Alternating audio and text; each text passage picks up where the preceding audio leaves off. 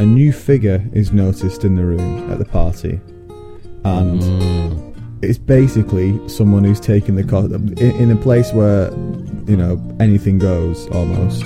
There's always one, isn't there? Someone's gone too far.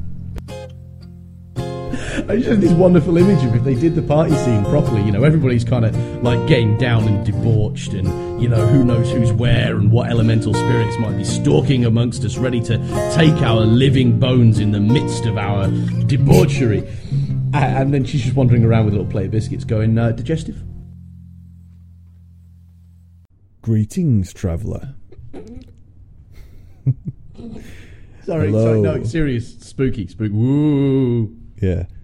Welcome to Shark Liver Oil's spooky Halloween edition. It's time for one of these ones that we call a shark cage. It's just little self-contained book guides. I mean, I sometimes call these page by page. There aren't many pages in this book we're doing today.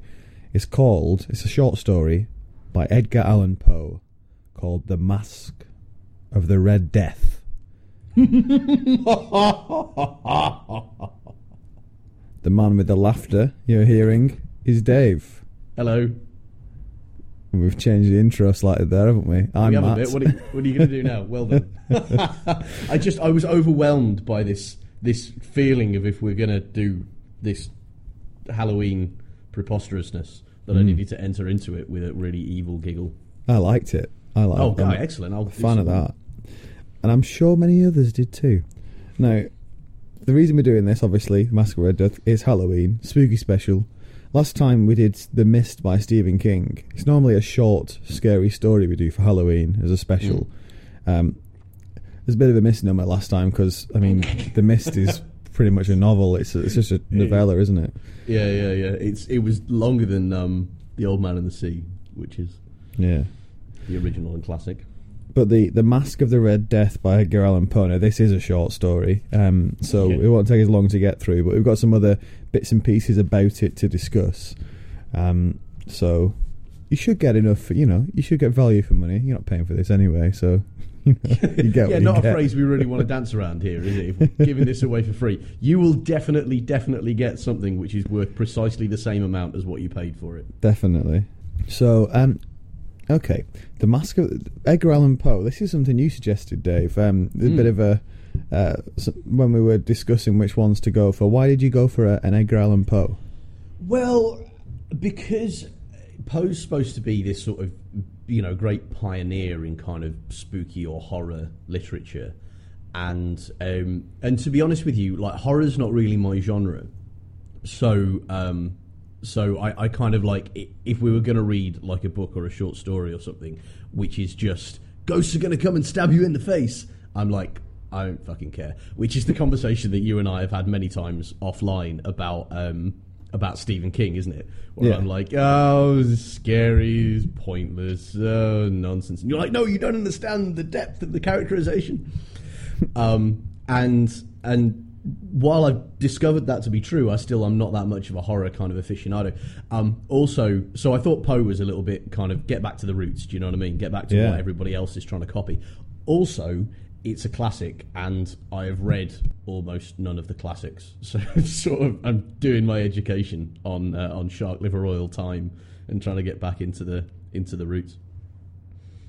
But this isn't a one-way conversation. Like, what particularly drew you to Poe? Like, why did you think this was a good idea? Because you could well within your rights have been like, no, spooky Stephen King shit, absolutely shit running down the walls, doing that. No, I agree. Edgar Allan Poe is a bit of the classic horror writer, isn't he? Sort of 19th century Gothic horror. He's probably best known for is a poem rather than a story, The Raven.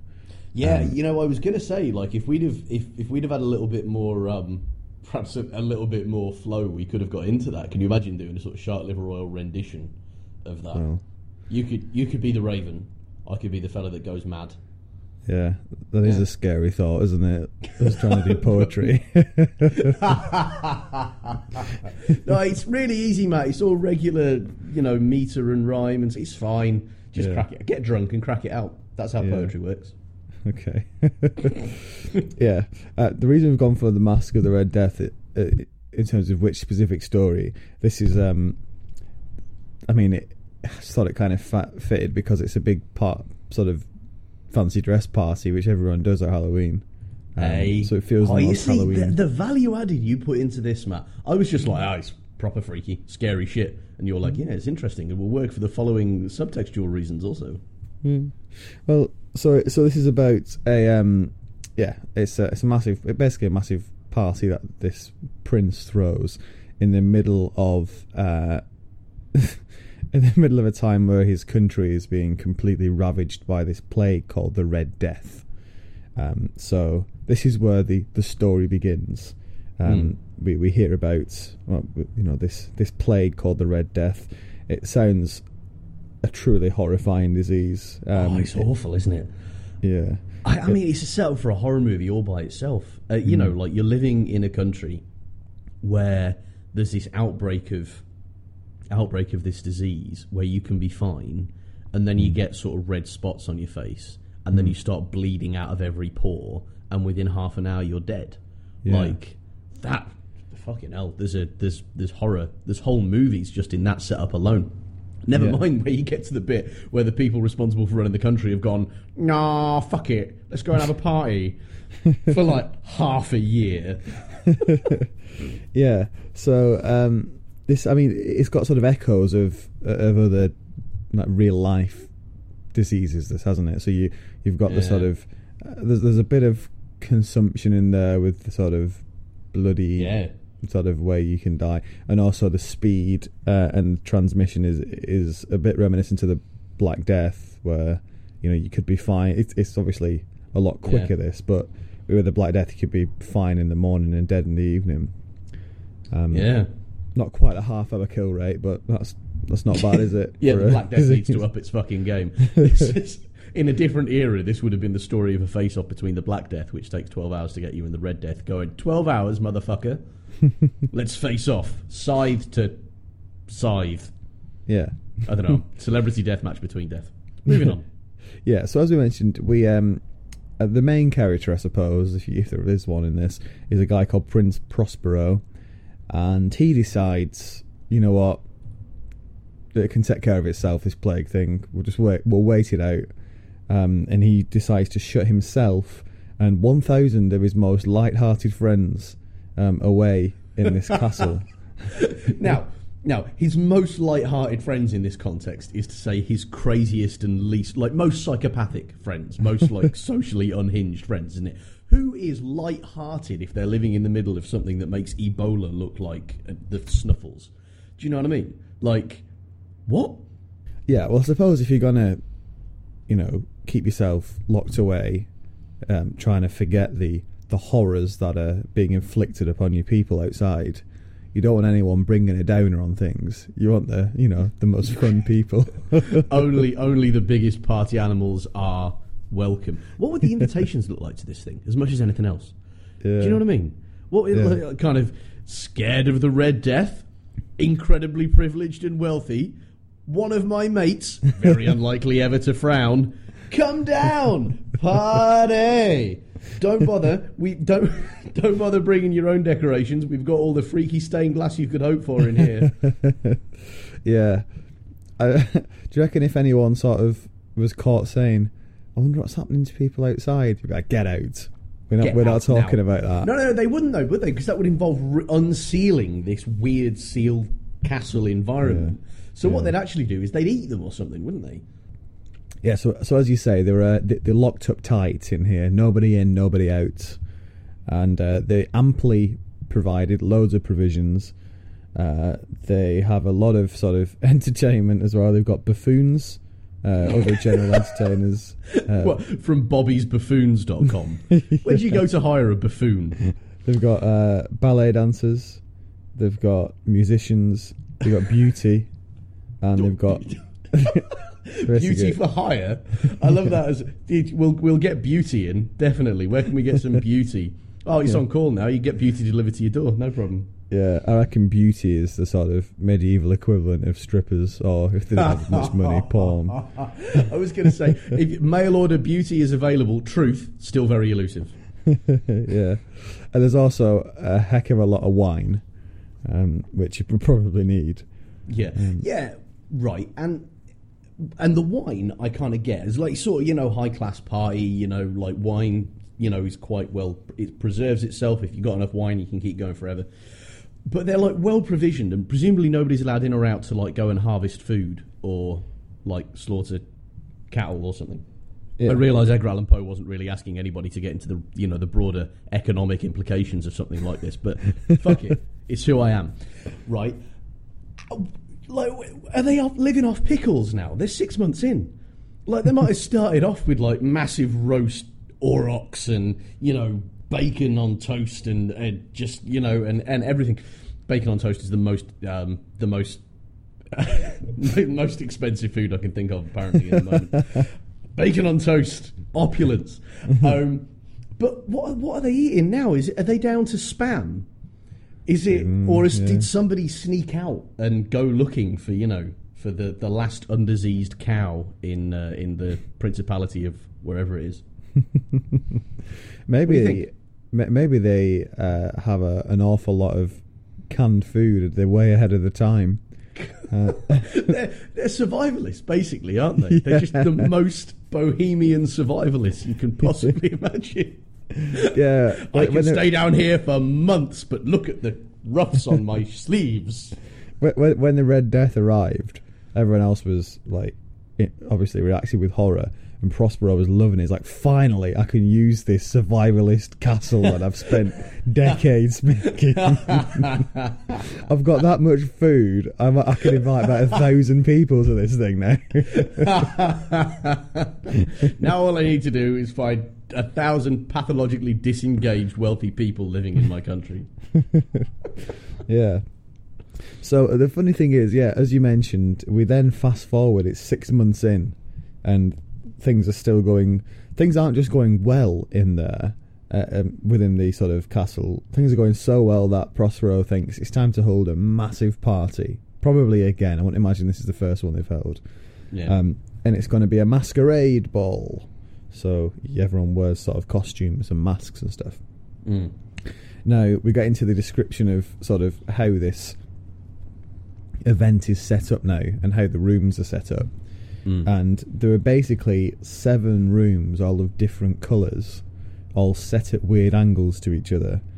And each room has a massive stained glass window, normally of the same colour to the room. So, like, if you've got a blue room, there's a blue window, and there's sort of a massive, like, fire on the other side, which lights the room through the glass. Apart from Chamber 7, which is all done in black, with a blood red window, and it's such a sort of creepy effect that no one actually wants to go in that room, so it's empty and all the others are really full. Now I wonder how insecure Prospero was about that, because if you've gone out on a limb and made a sort of avant-garde home decoration choice for a party, and you've really gone all out, you've themed it up, and then everybody's avoiding one of the rooms. Do you imagine he was sort of running around going, guys, come on, look in the black room. Look, we put a lot of money into it. Velvet on the walls and everything. Come on, do you not want to... Are you not going to come and have a... But what? I mean, it's great. Come on, let's go and have a little dance. Little dance in the dark, eh? Dancing in the dark. Get your goth on. No? Anyone? Please?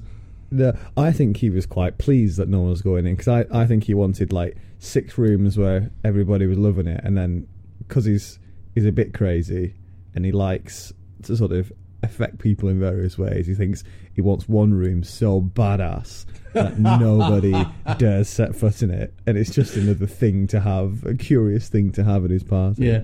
Well, either that, or he wanted to have a place where he was definitely sure he could kind of adjourn if things got to a certain level with a certain somebody he was after at the party. That's the whole thing. Is that like this is just like an incredibly overprivileged pickup scenario that goes horribly wrong. She's been in the castle with me for 6 months, and I don't know what to do. Obviously, I can't talk to her because I'm a cock, and I can't treat her with respect because, come on, I'm a prince. So I know what I'll do, right, is I'll make a party where there's one room nobody goes, and I will invite her. Is that the scenario? Yeah. Is there no end to his assholeness? I do see a drawback there. If it's such a dreadful room that no one wants to go in it, I'm not sure how he gets her to go in it. how it's a part of his overall genius master plan. But I tell you what, the length some rich men will go to avoid talking with respect to a woman. There is a presence in the room though, in the Black Room, which is this giant sort of clock, which on the hour sort of strikes, and it's sort of the sound that it makes pretty much stops the party every time it strikes the hour, and everyone sort of stops and goes, "Whoa, that's a fucking freaky clock." And then once it stops bonging, they're all sort of laugh a bit and like, oh, that, how sort of weird they are or stupid they are for just being so affected by it. But every time the hour comes round, it happens again. It could have been worse, couldn't it? It could have been one of those clocks that chimes on the quarter of an hour.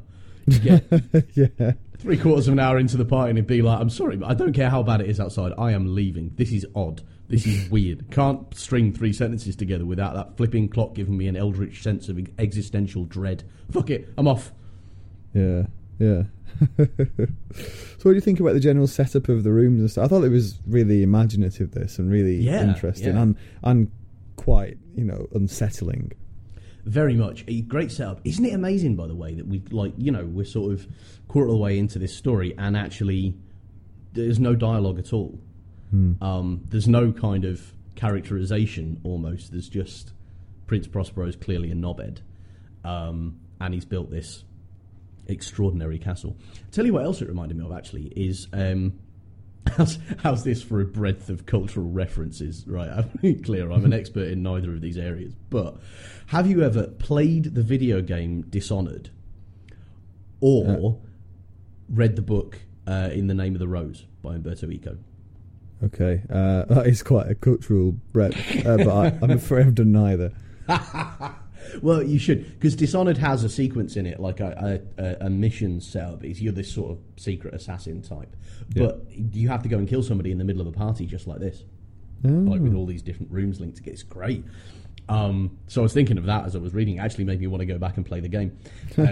And the other thing is, In the Name of the Rose is a story set in a monastery in about this sort of vaguely medieval period, where there's this really weird library that's designed basically to be a labyrinth where you can get lost, and there's secret doorways and bookshelves that move and stuff. And it really reminded me of that. Yeah, there's quite a few. This is one of those stories, this, isn't it? Quite a few of Poe's, which have a real resonance with a lot of sort of popular culture these days. Yeah. It's one of those really influential stories. Because it's so dense with ideas, isn't it? I mean, he's 3 sentences in and he's already given a setup which you could use for any horror movie you care to name, and that's just talking about how the illness looks. Yeah, doesn't waste a single word. Great stuff. So, despite the fact that this clock's going off and every so often making people stop and shudder, it is a cracking party. It looks like it's got these crazy decorations up. As I said, everyone's in weird costumes. This is described quite well. It says that there were much of the beautiful, much of the wanton, much of the bizarre, something of the terrible, and not a little of that which might have excited disgust. So and buffoons. Yeah. Off the hook is another way you could describe it. I tell you what, we've fallen from these times of composition, haven't we? Back then, it's this long list of flowery descriptive words. Nowadays, it would be like, bro, it was sick. It was off the hook. Yes. Yeah. Now, at midnight, obviously, the clock begins to strike again and everybody stops. And this is obviously for the longest time because you've got the 12 bongs. And during this, a new figure is noticed in the room at the party. And it's basically someone who's taken the... in a place where, anything goes, almost. There's always one, isn't there? Someone's gone too far. And... there's always...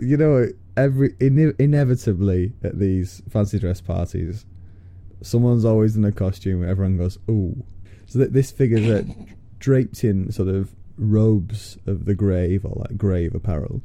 It's a corpse-like face with bloody features. Basically, someone's come as a victim of the Red Death.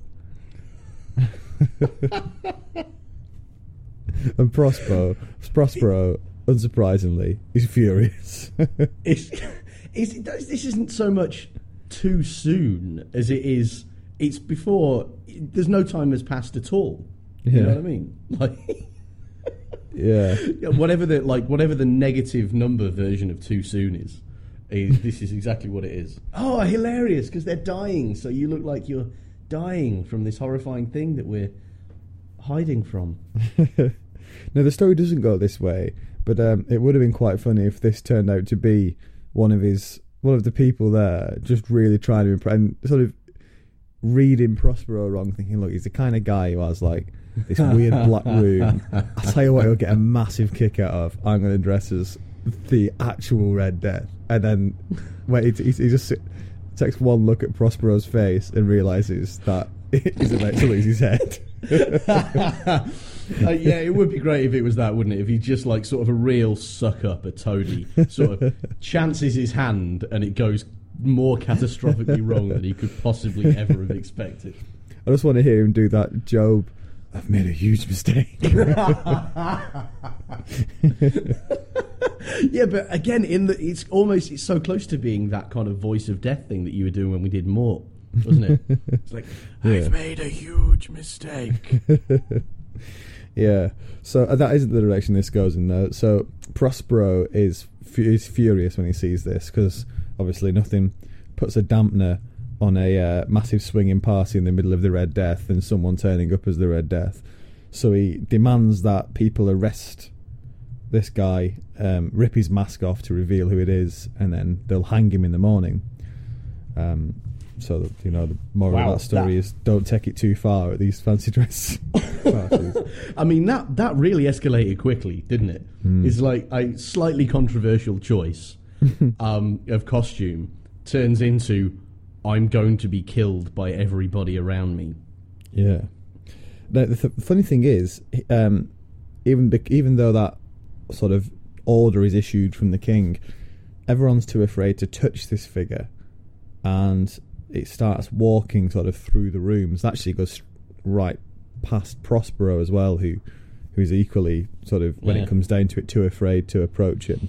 Yeah, this little sequence, just that little thing there, I actually thought was one of the most powerful things in the entire story. How like this thing turns up and is incredibly is frightening in a way which people are angry about. And you would think, there'd be the laying on of hands and the ripping apart of whatever, and that it would turn to violence.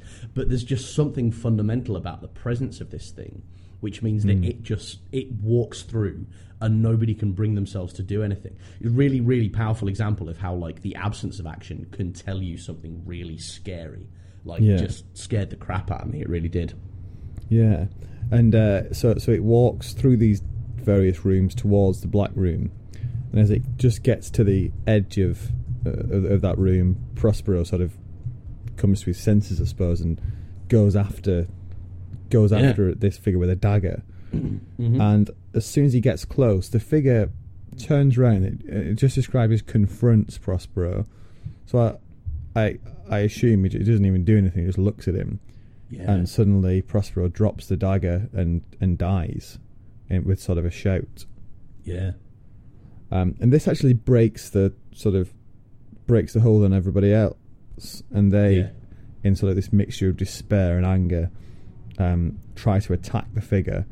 And this is where they try and sort of grab the costume and rip it off, and they realise there's sort of almost nothing. There's no one in it. Basically, the costume's untenanted by any tangible form. And then this is when everyone realises that this is sort of the Red Death incarnate, I suppose. And everybody catches it and dies, and the clock stops and the torches go out. And then the final line goes, and darkness and decay in the Red Death held illimitable dominion over all. I tell you what, it brings it down to a fairly considerable ending point, is it? There's no coda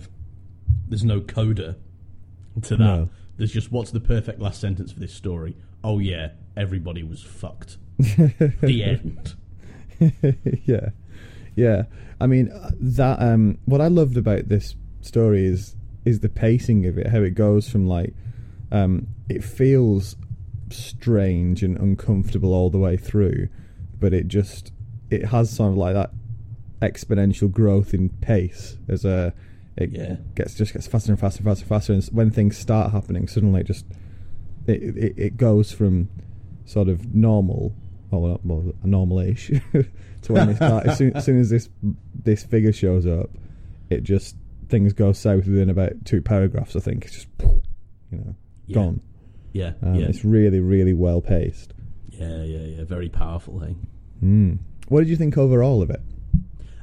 Great. Didn't disappoint at all, and that's quite a trick for saying that, because Poe's so popular, and I think in a lot of places, certainly in the States, people do it a lot in high school, so it's really kind of one of those things that if you are half awake between the ages of 11 and 18 in a high school English class, you're likely to have come across Poe somehow, and that's why it's so adapted in, American media. The Simpsons have done it, and all of this.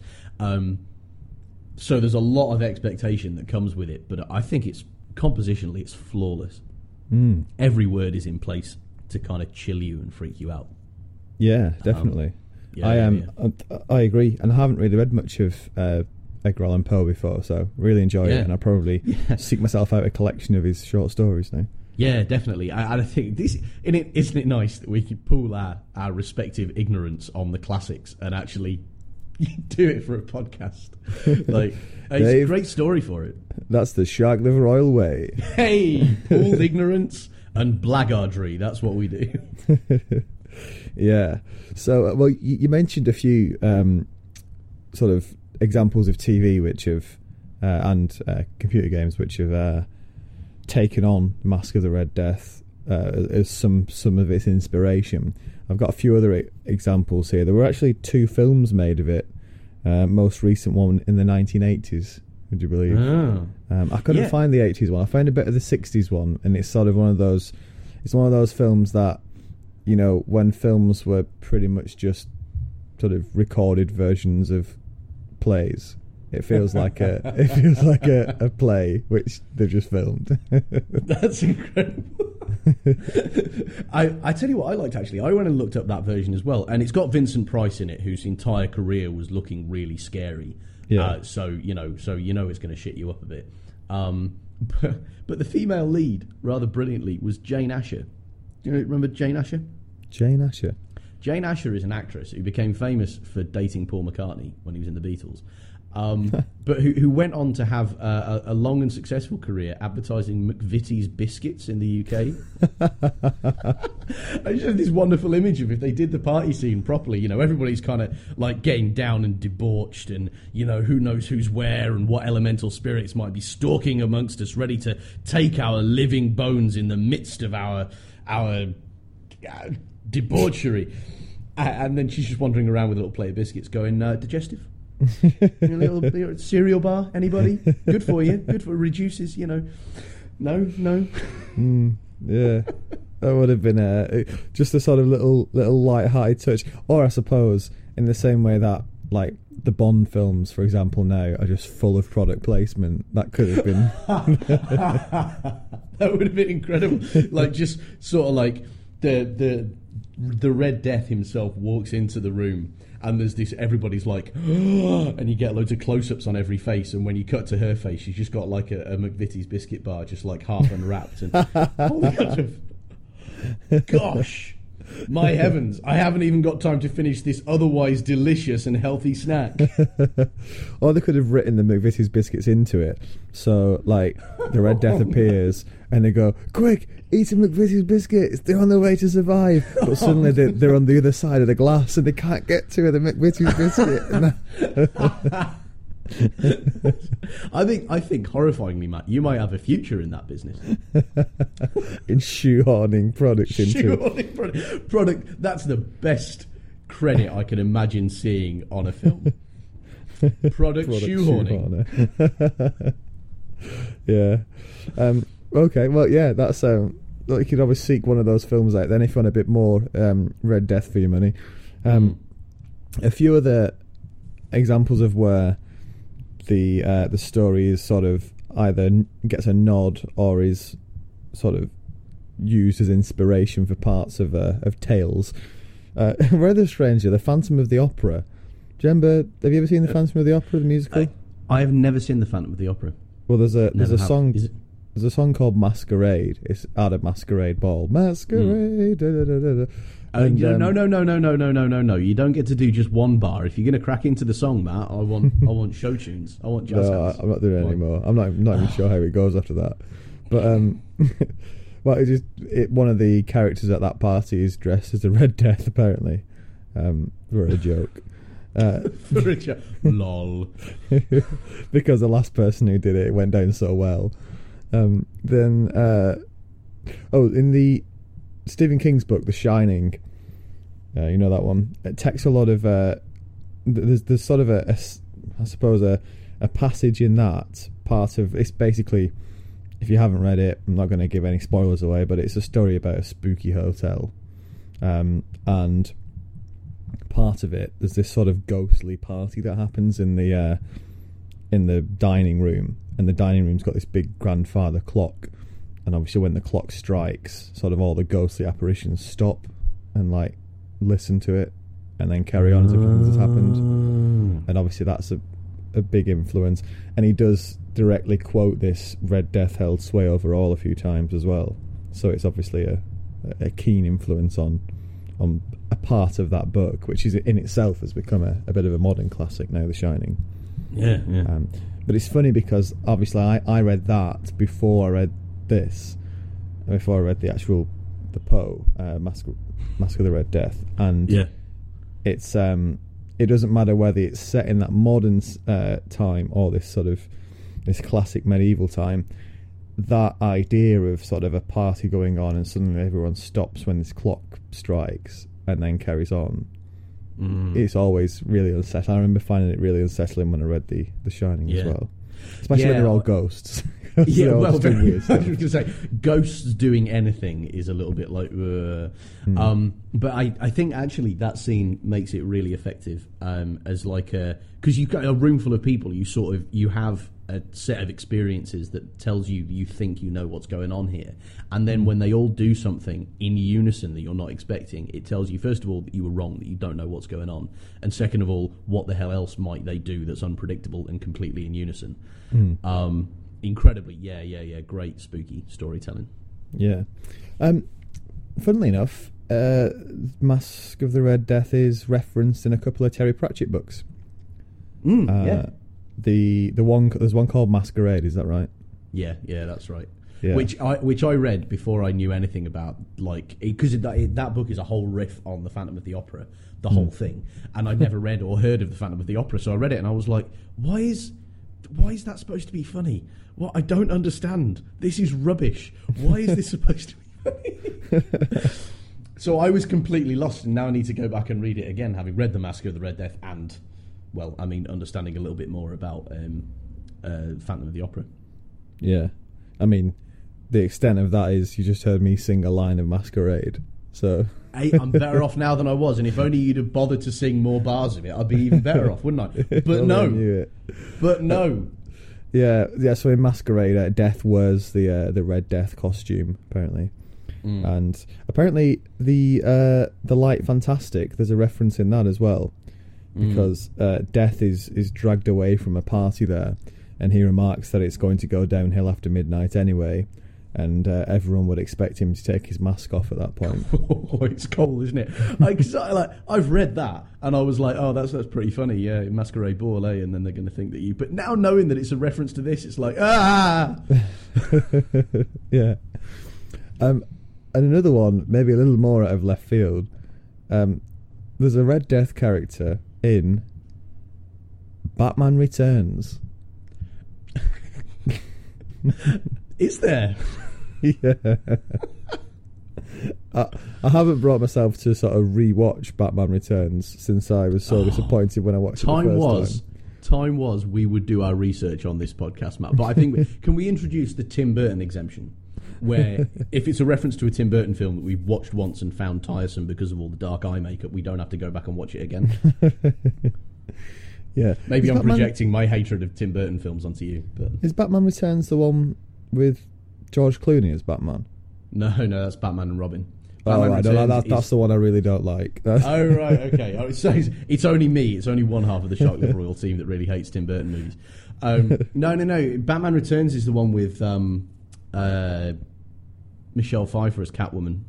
Oh, okay. And is it, or is that the first one? Is that Batman or Batman Returns?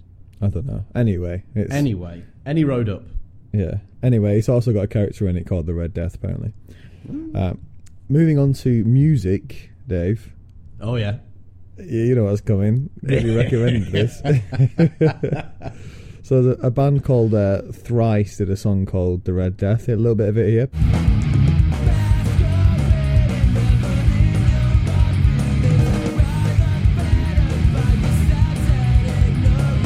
There you go, Dave. What do you think of that? Well, I might... this is a coveted spot, but I'm in with a good chance of being the biggest Thrice fan in the entire universe.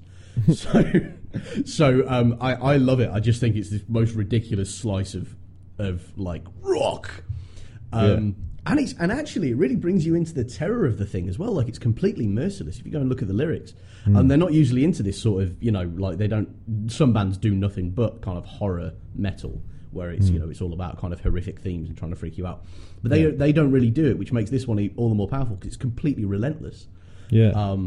And I think it actually brings out some of the themes of the story really well. There's a line in it they actually named the album after called The Illusion of Safety, where like all of these people believe that their wealth is going to save them.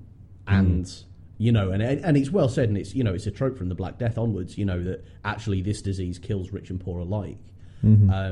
Unlike most diseases which do disproportionately kill people who don't have the financial resources to look after themselves. So so I really like it. I think it just places that stuff completely front and centre, as well as being the most ridiculous slice of rock we've had on this podcast since... Do you remember the Nightmare Circus way back in... yeah, I remember that.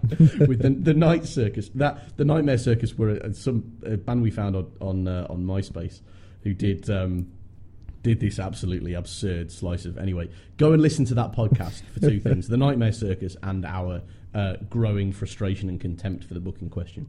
I always think the Night Circus has a special place in our hearts because I think we talk about the Night Circus more than any other podcast that we've done. That's true. That's true because I think it was one of the first ones we did where we discovered it was possible to find a character completely tiresome and still really enjoy ripping on it. Yeah. Which a situation which we've tried to avoid ever since by doing only the classics, but still. Yeah. It's interesting what you say about the sort of the allegory around this story, because I think Poe is quite famous for not liking allegory, but it just lends itself so well to that, doesn't it? And a lot of people have seen it as an either you could either see it either of, as you say, about wealth, trying to use wealth to survive a plague or a disease or something like that. Other people have seen it just as a more general representation of how the inevitability of death for everybody, regardless of wealth or social status. That you can only bar the gates for so long, I suppose. Very much. Well, and I think those two things aren't necessarily mutually exclusive. Like, Poe might have hated allegory, but in writing about something horrific, he invites us to consider our own horrors, right? And so we do. I mean, that's part of being a reader. We find that the things that people write resonate with us on levels that perhaps that person would never have anticipated. And Poe's thing was tapping into these kind of quite primal fears and not really trying to intellectualize them too much, but people who intellectualize things still have primal fears, and that's the raw material with which they intellectualize things. So I think it's both, to be honest. I think it's, he might not have written it as an allegory, but if you write decent literature, resonates with people in a way you weren't expecting to anyway. Yeah. I like the general death allegory with when you take into account the clock, how people are sort of, you can have these big parties and do what you want to sort of forget about sort of the inevitability of time passing, but it's always there. It always reminds you at the most inopportune moments.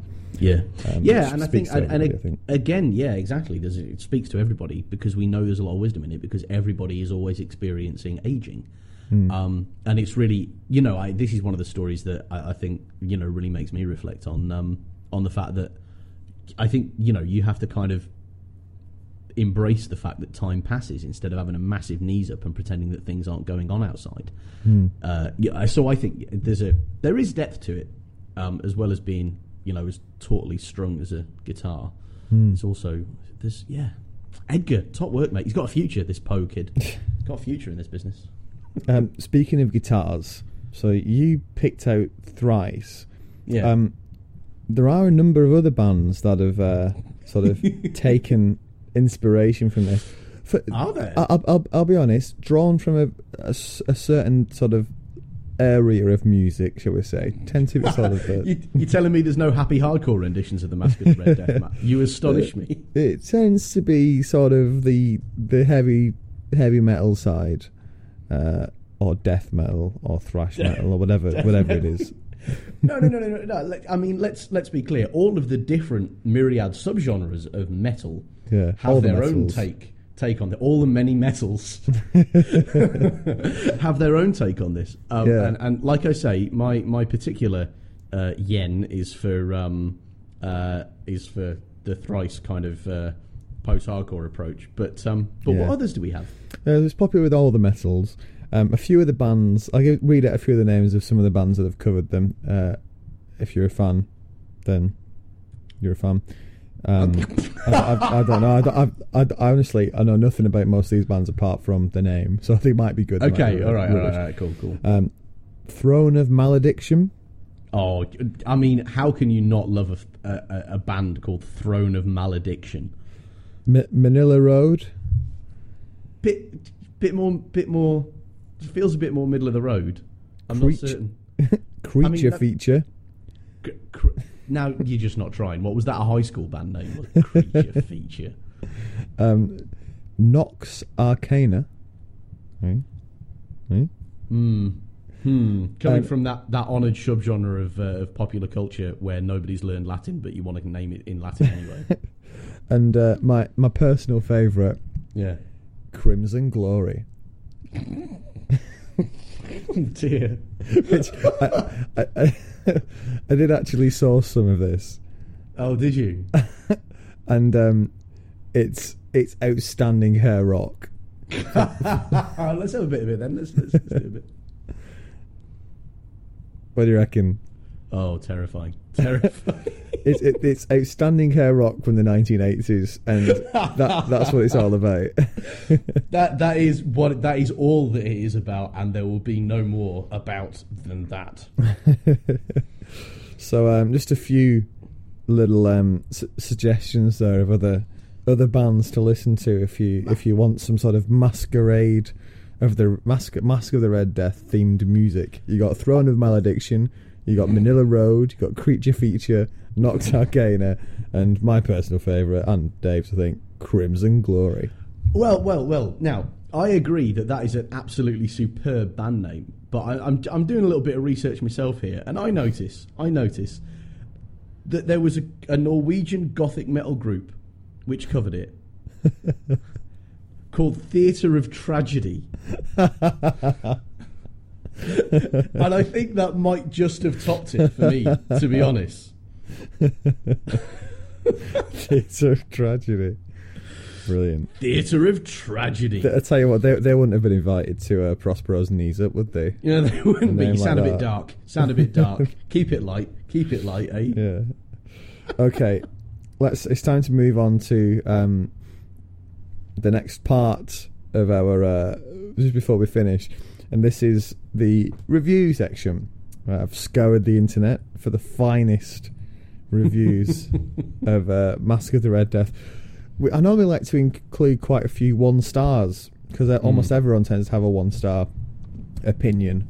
Well, you'll almost always find a 1-star opinion of any book, but quite hard with this one actually. But I suppose very few people can be bothered to stick a review down if they don't like it because it's so short. Do you suppose that's because people are just scared of Edgar Allan Poe? No, yeah. I'm not writing anything bad about him on the internet. He'll come back and he'll fucking have me. Yeah, could be. Well, so I'll go through a few of them anyway. So a few 5-star reviews. Christina says, without a doubt, this is my favourite Edgar Allan Poe short story. Oh my goodness, all the symbolism, the creepy feelings, the gothic horror. Oh my. She finishes. Well said. Obviously a fan. Yeah. C.D. Bennett is also a fan. He says, another of Poe's works, The Raven, is by far the most familiar to those with only a passing knowledge of his writings, but it was The Mask of the Red Death that offered me my first glimpse into Poe's unique brand of madness. Ugh. What do you think about that? I'm not sure it's a brand of madness. I think it's just I think it's a very well written story. Yeah, I don't know. I suppose there's a madness to the prince, isn't there? That's true. That is true. Although it doesn't really feel to me like the knowledge of the. Yeah, like the.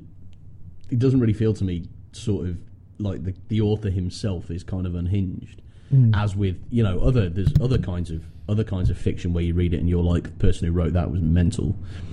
I don't think that's what it is. And I suppose the prince is more sort of on the edge rather than outrightly crazy. He's just a bit sort of odd, isn't he? Toya, again 5 stars, saying, I remember being obsessed with this story because of the colours in the rooms and how everyone dies at the end. Whatever. Spoiler alert. Too late to say spoiler alert, Toya. You just said it. Although you do kind of. I wonder how like disengaged you have to be to pick this up and read less than all of it, because you could literally read it while you're waiting for the bus. Yeah, but you could be looking at the release. I wonder if this is any good before I commit my 20 minutes to reading it. Oh, what? They're all die at the end? Oh, forget. Toya's, you're telling me Toya's this is a horror review. story where people die at the end? Fuck it. Toya's full review, I didn't really give it full credit because it's even better than what I read out. So I'll do it again. I remember being obsessed with this story because of the colours in the rooms and how everyone dies at the end. Whatever. Spoiler alert. You should have read this by now if you didn't know that.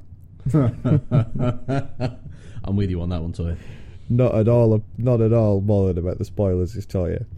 A 3-star from Ryan, who said simply, "This book is dark."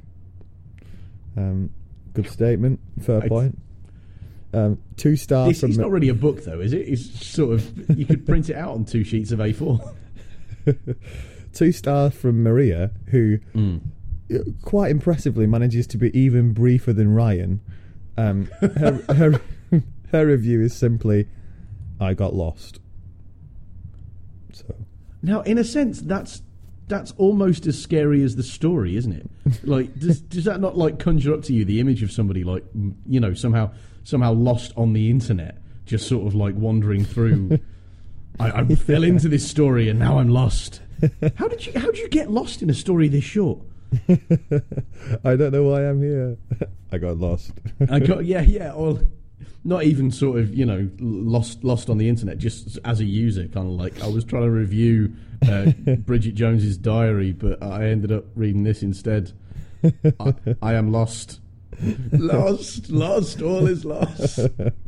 I reckon this could have been like the line that the guy dressed as the Red Death could have used to desperately try and save it when he realises it's gone too far. I was actually going to the bad taste party down the hall, being thrown in the servants' quarters at the same. Yes, I got lost. Sorry, excuse me, sorry. That's the idea of sort of he's all dressed up. Wait till they get a load of this. They're gonna love it. They're gonna love it. Steps through the door. Everyone goes. And he just goes. I got lost.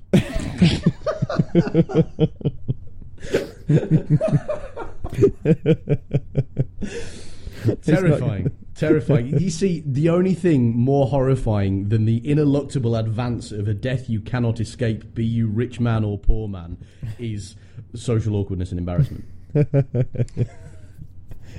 Prospero's furious face. Shit, what am I going to say? I got lost.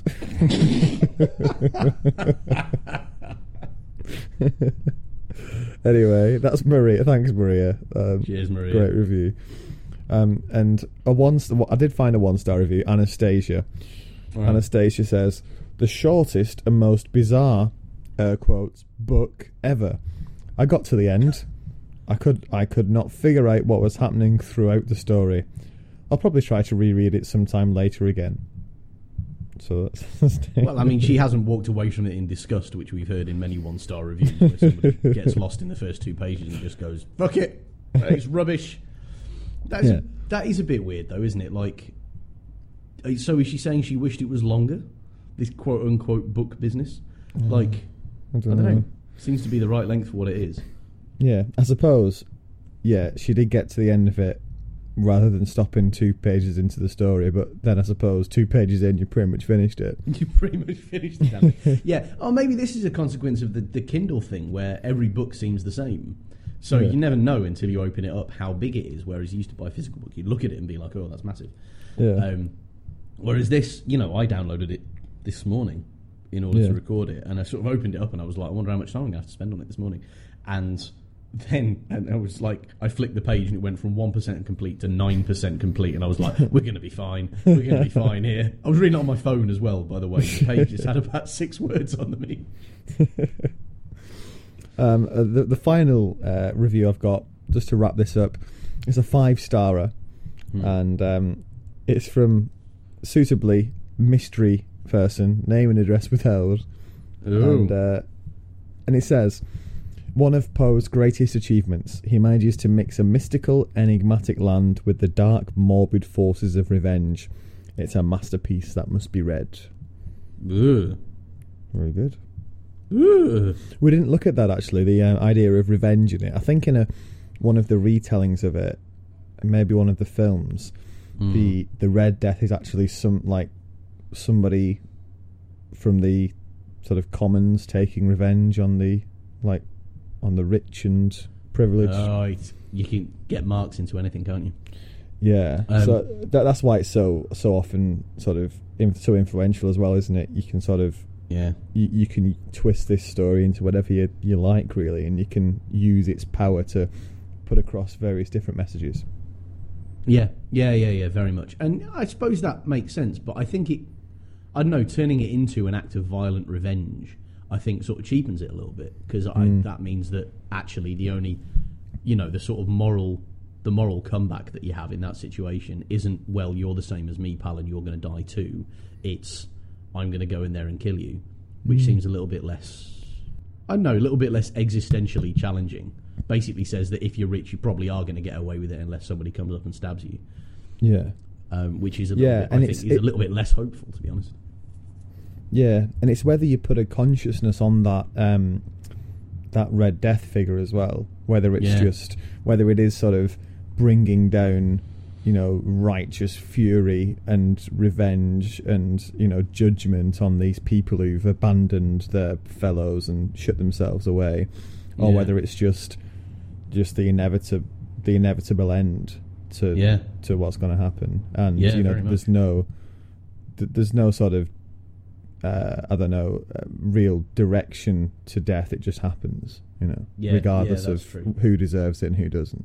Yeah, very true. Yeah, and I suppose I'm kind of reading that as saying, seeing a kind of de facto justice in that doesn't really need a kind of human judge behind it. It's just going to happen. Whereas an interpretation that says justice only happens if you take it at the point of a knife. I don't know. Interesting, isn't it? Different reasons. And that is a good way of summing up the book. Spooky, or the story. Spooky, unsettling, and more than a little interesting. And I hope you enjoyed it. And I hope you enjoy Halloween too. It's a good time of year for spooky stuff. Don't forget to tip the trick-or-treaters, or else they might paint your house pink or something. I was going to say that. Otherwise, they'll firebomb your house. We'll be back next week with, you know what's coming, Dave? Oh, are we back? Buckle up. Get that sword out of retirement. We will return with part 1. We're gonna split Game of Thrones: The Winds of Winter into 2 parts, seeing as George Martin is taking his sweet time coming up with. Oh, not Winds of Winter, it's Dance of Dragons. He's not even done Winds of Winter yet, has he? Fucking hell, have you got an advanced copy? Because if so, we're about to get every listener in the universe. Yeah, so we'll be into Dance of Dragons. We'll probably do it in 2 parts. A, because it's massive, and B, because since we started this podcast, which is getting on 3 years ago, we still appear to be no closer to getting the next book out of George Martin. That was true, wasn't it? Like it was almost like a bet we made back then, which was like, well, all right, what we'll do is we'll start doing Game of Thrones, and by the time we get to it, he probably will have finished the next one. Yeah. Probably will have finished the next one. Ha! I laugh bitterly at my younger self. Yeah, dear, it's never going to get finished, Matt. I'm telling you. However, let's make the most out of Dance with Dragons. Yeah, I hear that it's fantastic, and even if it's not, it's better than A Feast for Crows. It's got to be better than that. Okay, so if you want to give us any thoughts on Mask of the Red Death, even though it was a bit of a surprise sort of inclusion, this one, or you want to get in early for the feedback for Game of Thrones, which is always a popular one, just send it over to sharkliveroilpodcast@gmail.com. That's sharkliveroilpodcast@gmail.com, or you can get us on Twitter @sharkliveroil. Until then, Dave. Until then, Matt. Have a happy Halloween.